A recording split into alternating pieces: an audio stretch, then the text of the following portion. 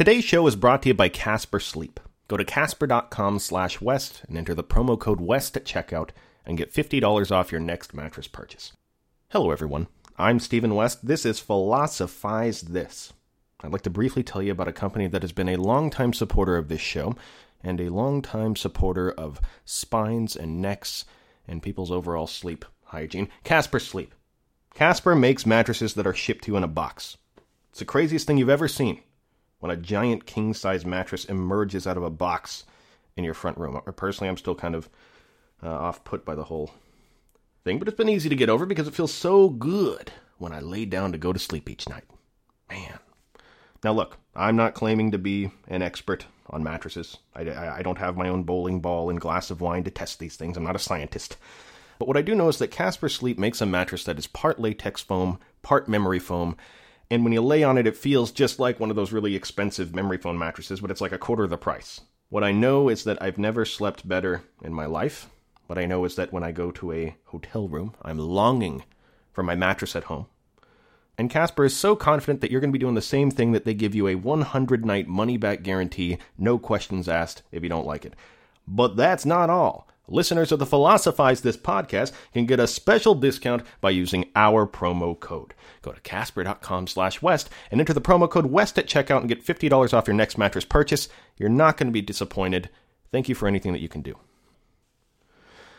So I know no one out there even cares about my long-winded apologies for anything that I ever do. So I guess I won't apologize here. I just want to tell you a brief story, my friends. Come around the fire. A story that will explain this episode a little. Bottom line is I'm trying to turn over a new leaf. All right, people? I made a New Year's resolution in the middle of August. I made a mid-year's resolution. My resolution was that I care about you guys. And because of that, I wanted to release a new episode of this show each and every week. Every week for the rest of the year, without exception. I want you guys to have stuff from this show to listen to every week. Now, that said, I released the last episode of this show 6 days ago, and literally the rest of that evening, and every day since then, I have been working on the episode that I wanted to release today. It's a fantastic episode. It's on Kant, Hegel, and Schleiermacher, their differing opinions on the philosophy of religion, the moral law, whether a moral order is imbued into the cosmos or not, whether we can even know that. It's one of my favorite episodes I've ever done. The only problem is it's 85% done. So I had a choice at that point. I could release nothing today and give you that episode a few days later. Or I could at least give you something today and not fail miserably at my mid-year's resolution. A couple ideas. A friend of mine said I should do a best-of show. Do a best-of show. Do it. Not a fan of that idea, personally. I don't think many of you guys would be either. I mean, I've been doing this podcast for 2.5 years, and there's only 70-something episodes? I'm more in the business of quality over quantity. And how pretentious, by the way, would it be for me to make the claim that I know what the best moments of the show are? If I ever actually do that, I will punch myself in the face. Just remind me over Twitter, of course. That said, what I can do, a better idea in my opinion, to tide you over until the next episode comes out in a few days, is to sort of cultivate a few moments from the show that are not necessarily the best ever, but extremely useful moments when it comes to understanding this next episode that's notoriously difficult to get a handle on. It's kind of the reason it's only 85% done despite the work that I put into it. So no apologies from me right now. I'm not apologizing for anything. I'm just explaining to you guys what's going on. Instead of what typically happens, you guys just get left in the dark wondering where the new episode is, and you just gotta wait for it for a few days. At least you get something. Something that's another exposure to some big ideas that will make the next episode that much more fun for you. That said, today I'd like to present to you two very important segments from the show. One is from the episode on belief, another is from the episode What is Enlightenment? I hope you guys enjoy, and I'll see you very soon.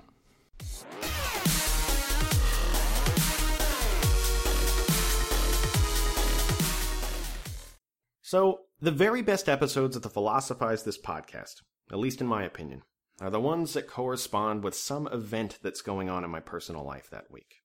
My research for the show quickly goes beyond just reading a bunch of dry philosophy books. I don't just get a handful of books, lock myself in the nearest closet with a flashlight, and emerge in a couple days with a brand new podcast episode. No, usually I read what I need to read, and then I like to mull it over for a little while. I like to go on walks or hikes thinking about it. I like to arrive at a few core questions that I can address in that show for that week.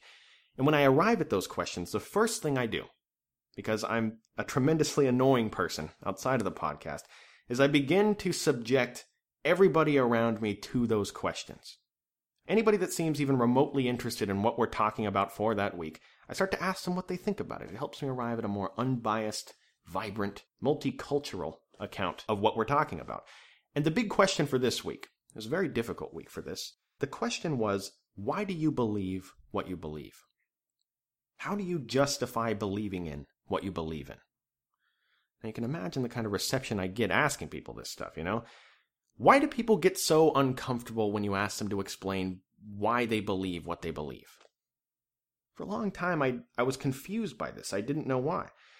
And look, I just want to make it clear, I'm not being aggressive in these conversations. I'm not trying to change what people believe.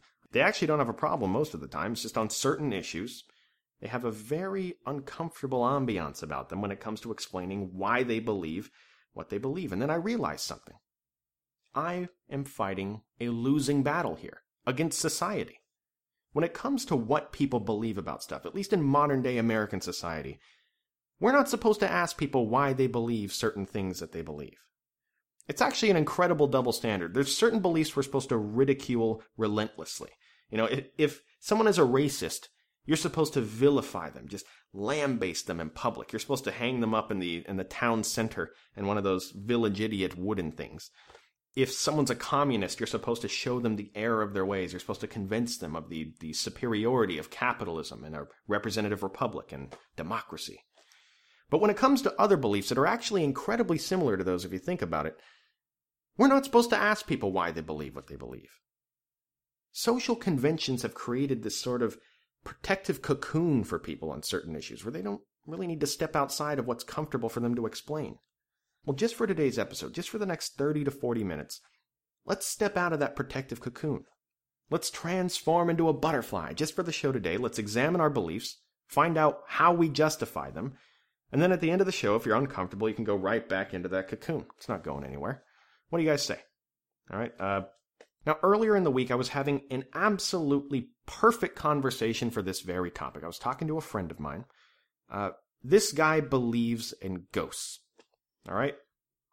Now, I want to come back to this guy, but first I want to unpack the idea of belief a little bit, because what I think we'll all realize soon, and it's something that Voltaire definitely would have agreed with, is that this strange condition that we're born into, this crazy carnival ride that we're on that we call life, when it comes to belief, it all begins to look like a really sick joke that something's playing on us. And let me explain why. When we're born into the world, we're born into a very strange condition. There you go. I'm repeating myself again. When it comes to arriving at beliefs about stuff, there are two giant things that are in our way. Two giant things about this condition that we find ourselves in that make believing in anything a very complicated task. The first thing, a very important thing, is that certainty, for all intents and purposes, is impossible. In fact, we can't even be certain about the fact that certainty is impossible. That's the great paradox of skepticism.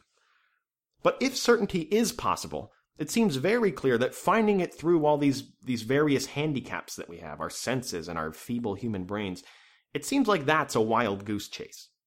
Voltaire had a famous quote. He said, "Doubt is an unpleasant condition, but certainty is absurd." This was a fanfare of the Enlightenment period, but it was Voltaire who said it initially. Now, what Voltaire and many of the Enlightenment thinkers are getting at here is that you don't know anything for certain, okay? You may think that you know things for certain, but you don't. You may have a very strong belief about something, and that belief may be backed up by very, very strong evidence that constantly supports it, and that could be constantly reinforced by your experience in the world that you live in. And you still don't know that thing for certain, okay? For example, let's take one of the most seemingly obvious things that exists in the world, at least to me, the physical world, okay? I look around me right now, and it seems like all of this stuff exists. It seems like this table exists, that the rug exists, that humans exist all around me that I'm actually talking to. To me, it seems clear, based on my experience, that I'm not just suspended in blackness right now, talking to myself. But do I know for certain that all of this stuff exists? On that same note, do I know for certain that I exist? Do I know for certain that I'm a thinking thing, like Descartes said? His famous cogito ergo sum, I think, therefore I am.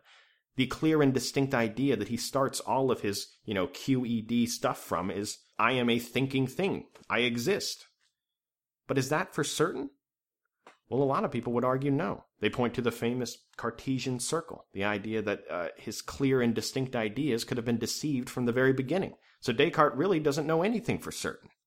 So if we don't know anything for certain, what does all of this mean? What are the implications of this if that is true? Well, here it is. To believe in anything, to claim to know anything, no matter the amount of empirical data or reasoning that's at your disposal, is a leap of faith. Even something is imminently in front of us at all times, like the physical world, with a seemingly endless amount of evidence that we could pull from to reinforce its existence. If you claim to know that it exists for certain, well, just send me an email. I'll open up my phone. I'll call an idealist philosopher. You guys can sit down and have a Starbucks. And about 10 minutes later, he's going to convince you that you're making a lot of assumptions about this world that you don't even realize you were making before you talk to him. The point of this is that to believe in anything is a leap of faith. But I want to take a step back right here, because this is a very common point where people make a very easy logical leap. That because everything is a leap of faith at some level, that therefore makes all leaps of faith equal, or all beliefs the exact same thing. It's far from the truth. We may be making leaps of faith all the time whenever we believe something, but all leaps of faith are not created equal. And this brings me to the next very strange thing about this condition that we're born into as human beings. We can believe literally anything that we want to believe. Just think about that. Consider that we can believe anything. And what I mean by that is what you believe has absolutely nothing to do with how true it is. Now, this is something that's very obvious to some people and not so obvious to other people. Other people think, well, no, I believe in things and all humans believe in things because they think it's the truth, right? There's no other reason why people believe things. Well, if you doubt that the truth is not connected to beliefs in things at any level, just consider the fact that there are millions of examples I could give you right now of people that hold mutually exclusive beliefs about things, where it's impossible for both of them to be correct about them. In fact, consider the fact that some people believe in ghosts, okay? Now I'm going to come back to that conversation I had earlier in the week with my friend. He was telling me about the most recent installment in the horror movie genre. It's called Annabelle. I saw the movie. It's the movie about the creepy doll that is possessed by a demon, okay? And for future listeners, I'm sorry if this dates the show. I'm sorry if this example is not relevant to you. But it's the same generic story of, there's an attractive young couple. They get some new material possession that unfortunately gets claimed by Satan's henchmen or some other demon entity. I'm almost positive, no matter how far in the future you're listening to this, there's going to be some new movie that is still appealing to these fears that people have. So just replace Annabelle with whatever movie is prevalent during your time period. But what this guy was doing is he was telling me about the doll from Annabelle apparently is based on actual events. That there was this young couple that got this doll and that they would leave and go and do stuff. They'd come back from the supermarket and the doll had changed positions throughout the house. And one night they were laying in bed and the door ominously creaked open. And the doll was standing there. And it jumped up onto the bed and it tried to strangle the woman's husband to death. Very scary. Well, look, in fairness to me, I thought he was joking. Okay, I started making fun of it, started poking at holes in the story, and really just talking about the whole general situation that he's talking about. Just that there exists an underworld where demons are holding human souls captive, and that one of the lords of this underworld decides to take a liking to this young, attractive couple's baby. He wants her soul for all of eternity. So his best plan is to take control of this creepy-looking doll and just mess with them for weeks, because he doesn't actually just take her soul, He spends weeks upon weeks just flicking the lights on and off, moving curtains in the corner just to mess with them, putting the doll in random places when they leave the house, opening doors when no one's around just for the camera to see. This is what the demon spends his time doing. This is what one of the lords of the underworld is doing with his time. And look, really, I mean, don't get me wrong. I'm completely open to the idea of all this stuff existing. I'm an agnostic when it comes to demons and ghosts and evil spirits, at least at this point in my life. It certainly would make the world a much more interesting place. But in the context of this conversation, I try to make people laugh. And when I pointed this stuff out, the guy just looks at me and goes, whoa, wait. You don't believe that this happened? What? Why don't you believe that this happened? Now, although I'm an agnostic on the issue, I've heard people that believe in the exact opposite of this guy all throughout my life. They say ghosts definitely do not exist, all right? They'll say, we live in the smartphone age. Everybody has a camera sitting right in their back pocket. If these things truly are as prevalent as these people say, why wouldn't somebody have gotten one on camera? Where's the video evidence? When they're asked to explain why so many people claim to have these experiences, they say these people are nothing more than superstitious people with a confirmation bias. They say that they've been told from a very early age that they have a spirit or a soul. Maybe their mother tells them a story about a time when she was young and she saw her mother at the foot of her bed. This concept of souls in a spirit realm existing is constantly reinforced in their head. So when they're told about demons existing, or about a ghost haunting a certain property line in, downtown Philadelphia, the idea of that happening is not that outside of what they've been told is acceptable to believe, so they just believe it. One of the common arguments against it is, if you told these same people that there were goblins sitting up in the trees constantly watching them, they would never believe you. But in reality, goblins and ghosts are equally as unfounded and ridiculous. It's just that ghosts correspond more with what they've been told is acceptable, so they believe it. Some people vehemently believe in ghosts. Some people vehemently don't believe in ghosts. But who is right? Well, one thing's for certain, they can't both be right. The two viewpoints directly contradict each other. One of them or neither of them has to be right. They can't both be right. Yet both sides are devout believers in their side of the operation. The point of this, aside from setting up the extended example of ghosts, is to illustrate that someone believing in something has nothing to do with how true it is. We can believe in anything we want to believe. And it's funny, because if you asked 100 people why they believe the things they do, 99 of that 100 people would say that they believe things because it's the truth. Maybe complete certainty about things is impossible, but what I believe is the closest facsimile of truth possible. We all believe the things that we believe because we think it's the closest thing to truth that we've come across so far. Well, like most things in philosophy, I truly wish it was this simple, okay? Because if you press those 99 out of 100 people hard enough, what you're inevitably going to find is that they believe in things for a lot of reasons, and not many of them have anything to do with the truth necessarily. Look, I'm not making this up, okay? The dozens of different justifications for believing in something is an entire area of philosophy today. There are so many ways that people distort reality to try to convince themselves that something is true that you could literally turn off the podcast right now and you could spend the rest of your life reading books about all the different ways that people distort reality to convince themselves of stuff. People believe things because they're convenient to believe in. People believe things because it's useful to them on a personal level. They believe things out of laziness, anything. Look, it's very difficult to accept reality on reality's terms. So leave it to us to come up with tons of creative ways to believe in something and create the reality that we want to exist.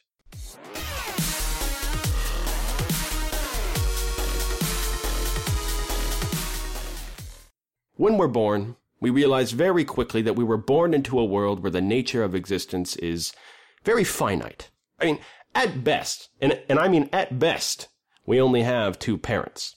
Two parents with a very limited set of experiences themselves. Most of the time, the way these two people live their life, they're really just doing the best they can every day. I mean, they're not out there trying to cure cancer. They're just trying to get through another shift at the factory without wanting to off themselves.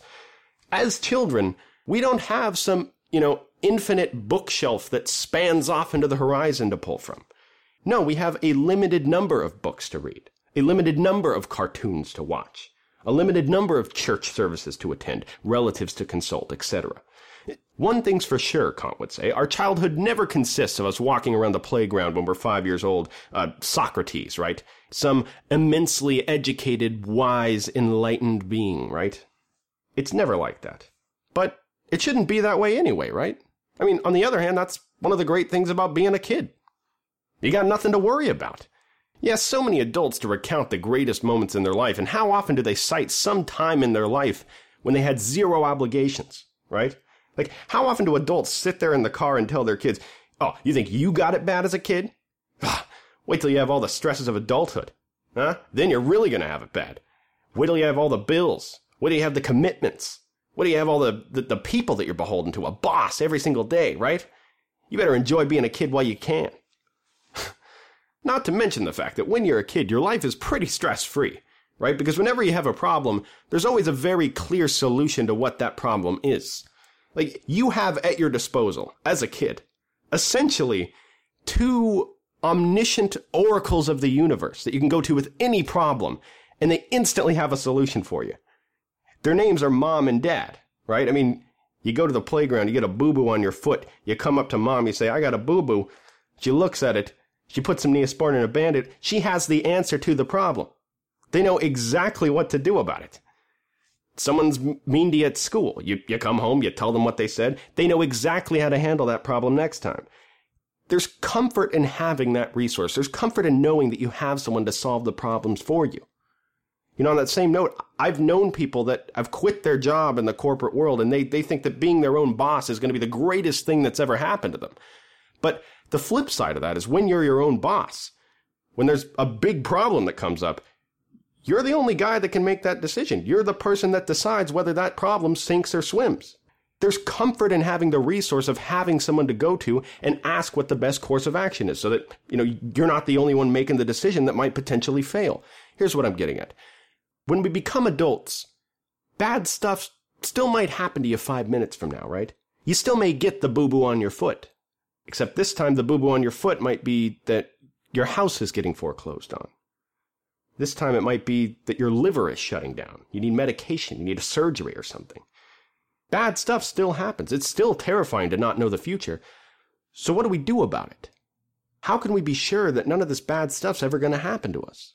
Well, this is where Kant comes in. Kant says that as children, what we do is we outsource different components of our life to other people. We need to, by means of necessity. I mean, literally, when we get a boo-boo on our foot, we've never had that problem before. It's one of the worst things that has ever happened to us. We don't know what to do. We outsource the solution to the problem to somebody else, our parents. But we become dependent on this process. We become dependent on not thinking for ourselves. It feels good. It feels so good, Kant says, that we extend this way of doing business into adulthood. I mean, think about it. There's no rite of passage between childhood and adulthood, right? I mean, there's no magic ceremony that takes place where we go from not capable of thinking for ourselves to capable of thinking for ourselves. No, we just live one continuous existence. So at what point do we make the decision to start thinking for ourselves and not just do the best imitation of whatever our parents or the people around us are doing? When Kant says enlightenment is man's emergence from his self-incurred immaturity, what he's saying is that most people find so much comfort and ease in this lifestyle of outsourcing your thoughts on everything to the people around you during childhood, that they just never stop doing it. They turn 18 and they find a college professor to think for them. They turn 21 and they find charismatic radio personalities. They turn 40 and they find hacky cable news commentators. They live their lives seeing themselves as autonomous adults, but just think of what they're doing here. Think about it. They're outsourcing their entire life to other people. Kant says, quote, "It's so easy to be immature. If I have a book to serve as my understanding, a pastor to serve as my conscience, a physician to determine my diet for me, and so on, I need not exert myself at all. I need not think. If only I can pay, others will readily undertake the irksome work for me." End quote. Just listen to the first line of that. It's so easy to be immature, right? It's easy. It's so easy to find, to go down to Barnes & Noble and find a single book on a subject. Memorize a few taglines, a few insights from it, and then whenever the topic comes up in conversation, you just parrot whatever this author said and you pass it off as your own thoughts. It's so easy to outsource your understanding to people. Now, on that same note, it's so easy to just, go to church on Sunday, memorize a few taglines and insights from what a pastor told you is the correct way to act, and then whenever you're faced with a moral dilemma or a difficult choice to make about what the right decision is, you just parrot whatever the pastor said on Sunday and you pass it off as your own decision. It's so easy to outsource your conscience in this way. The nutrition example. It's so easy to find a nutrition guru, right? Find some website that tells you everything you're doing wrong with your diet. They lay out exactly what you should eat at exactly this time, and this is why you're feeling lethargic right now, and this is why you have energy at this time. Then whenever someone asks you for diet advice, you just parrot whatever that nutrition guru guy said on the internet. What I'm saying is, it's so easy to outsource every element of your life and allow someone else to think for you. Kant talks about how funny this contradiction is.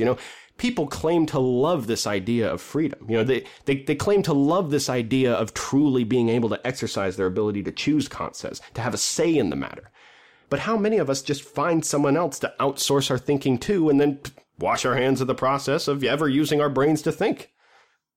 Kant says that people love to talk about it. People love to talk about how much they love freedom. But this immaturity, this extension of their childhood, this looking to others for your own thoughts, it's a cage that we trap ourselves in.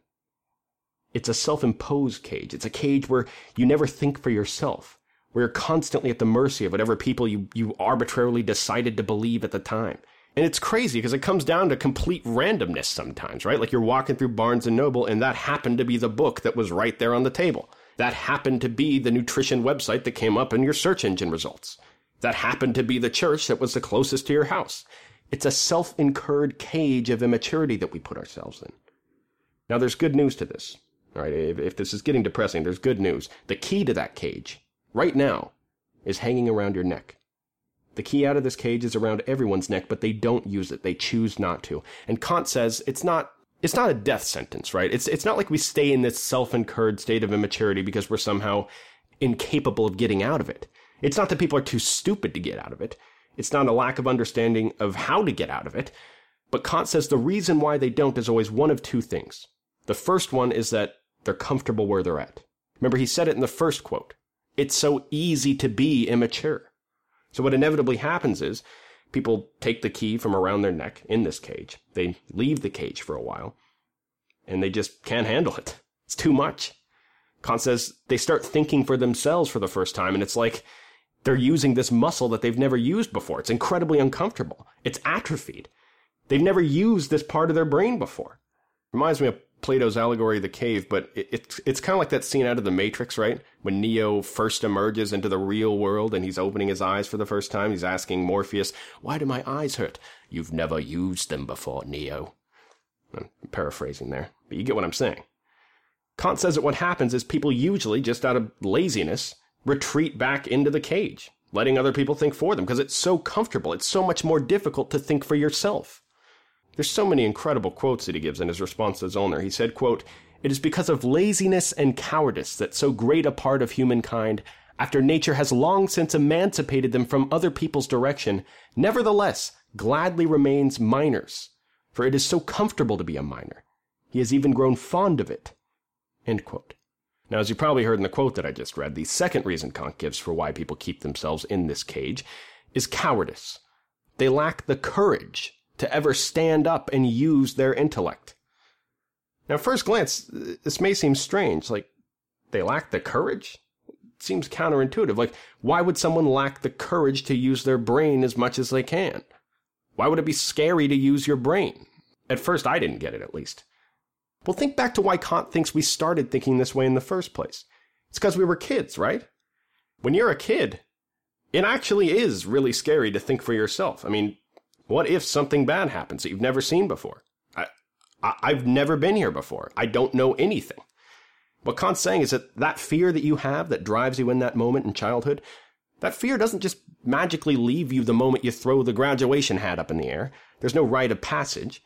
I mean, think about it. It's scary to think for yourself. What if I'm wrong? What if that terrible thing happens to me that I've always been thinking about? What if I do this whole process of thinking for myself and then people reject me and they think I'm an idiot and I'm cast out into the woods and I don't have a tribe anymore? This is a big deal to consider, you guys, because, just because you read books and you listen to educational podcasts, that doesn't mean you love to think about stuff necessarily, right? I'm sure we all know someone like this. You could just be reading books to have thoughts to recite when someone asks you a question. That's not you loving to think about stuff. That's fueled by insecurity. Oh my God, what if somebody asks me a question and I don't have an answer to it? Oh, I better listen to these podcasts and get an answer to it. That's fear driving you. But Kant says we can't let this fear of failure or negative judgment or anything enslave us for our entire lives. There's far too much at stake. Kant has some words for somebody that might be in this place that can't muster the courage to take the leap to think for themselves. He says, quote, "The danger is not, in fact, so great. For by a few falls, they would eventually learn to walk. but an example of this kind makes them timid and usually frightens them away from any further attempt." End quote. What Kant's saying here is, what if when you were a baby, you just never learned to walk? Because whenever you stood up to try to walk, you fell over, and that made you have an aversion to the whole process, right? Like, what if when you were a baby, you were trying to learn to walk, you stand up, you fall over. You stand up, you fall over. What if at that point you just gave up? What are you going to do for the rest of your life? You're going to ride around on a hover round the rest of your life? No, that's ridiculous. No, you keep trying. You stand up, you fall over until you succeed. You learn the skills you need to walk. This is the same process as that. Remove yourself from your self-incurred immaturity, Kant says. Think for yourself. Fail, fail, fail again, and eventually you will learn to walk. Have the courage to remove yourself from this self-incurred immaturity and not outsource your thinking to everyone around you. You know, Kant says this should be a trumpet that is sounded all throughout the land. You know, the motto and slogan of the Enlightenment should be that we should dare to be wise. Dare to be wise. See, that implies that there's something holding us back. We need to be courageous enough to be wise. To not, cower in the corner, terrified. What if we're wrong? What if we fall over a couple times? What if it hurts? No, we will fall over. It will hurt a little. We will learn our lessons, but one thing we will not be willing to do ever again is spend another 1,000 years outsourcing our thinking to whatever dogma arbitrarily lands in our lap. Now, if this all sounds very abrasive and engaging to you, keep in mind this was occasionally Kant's style. It's been said about Kant by people before that he didn't teach people philosophy, he taught them to philosophize.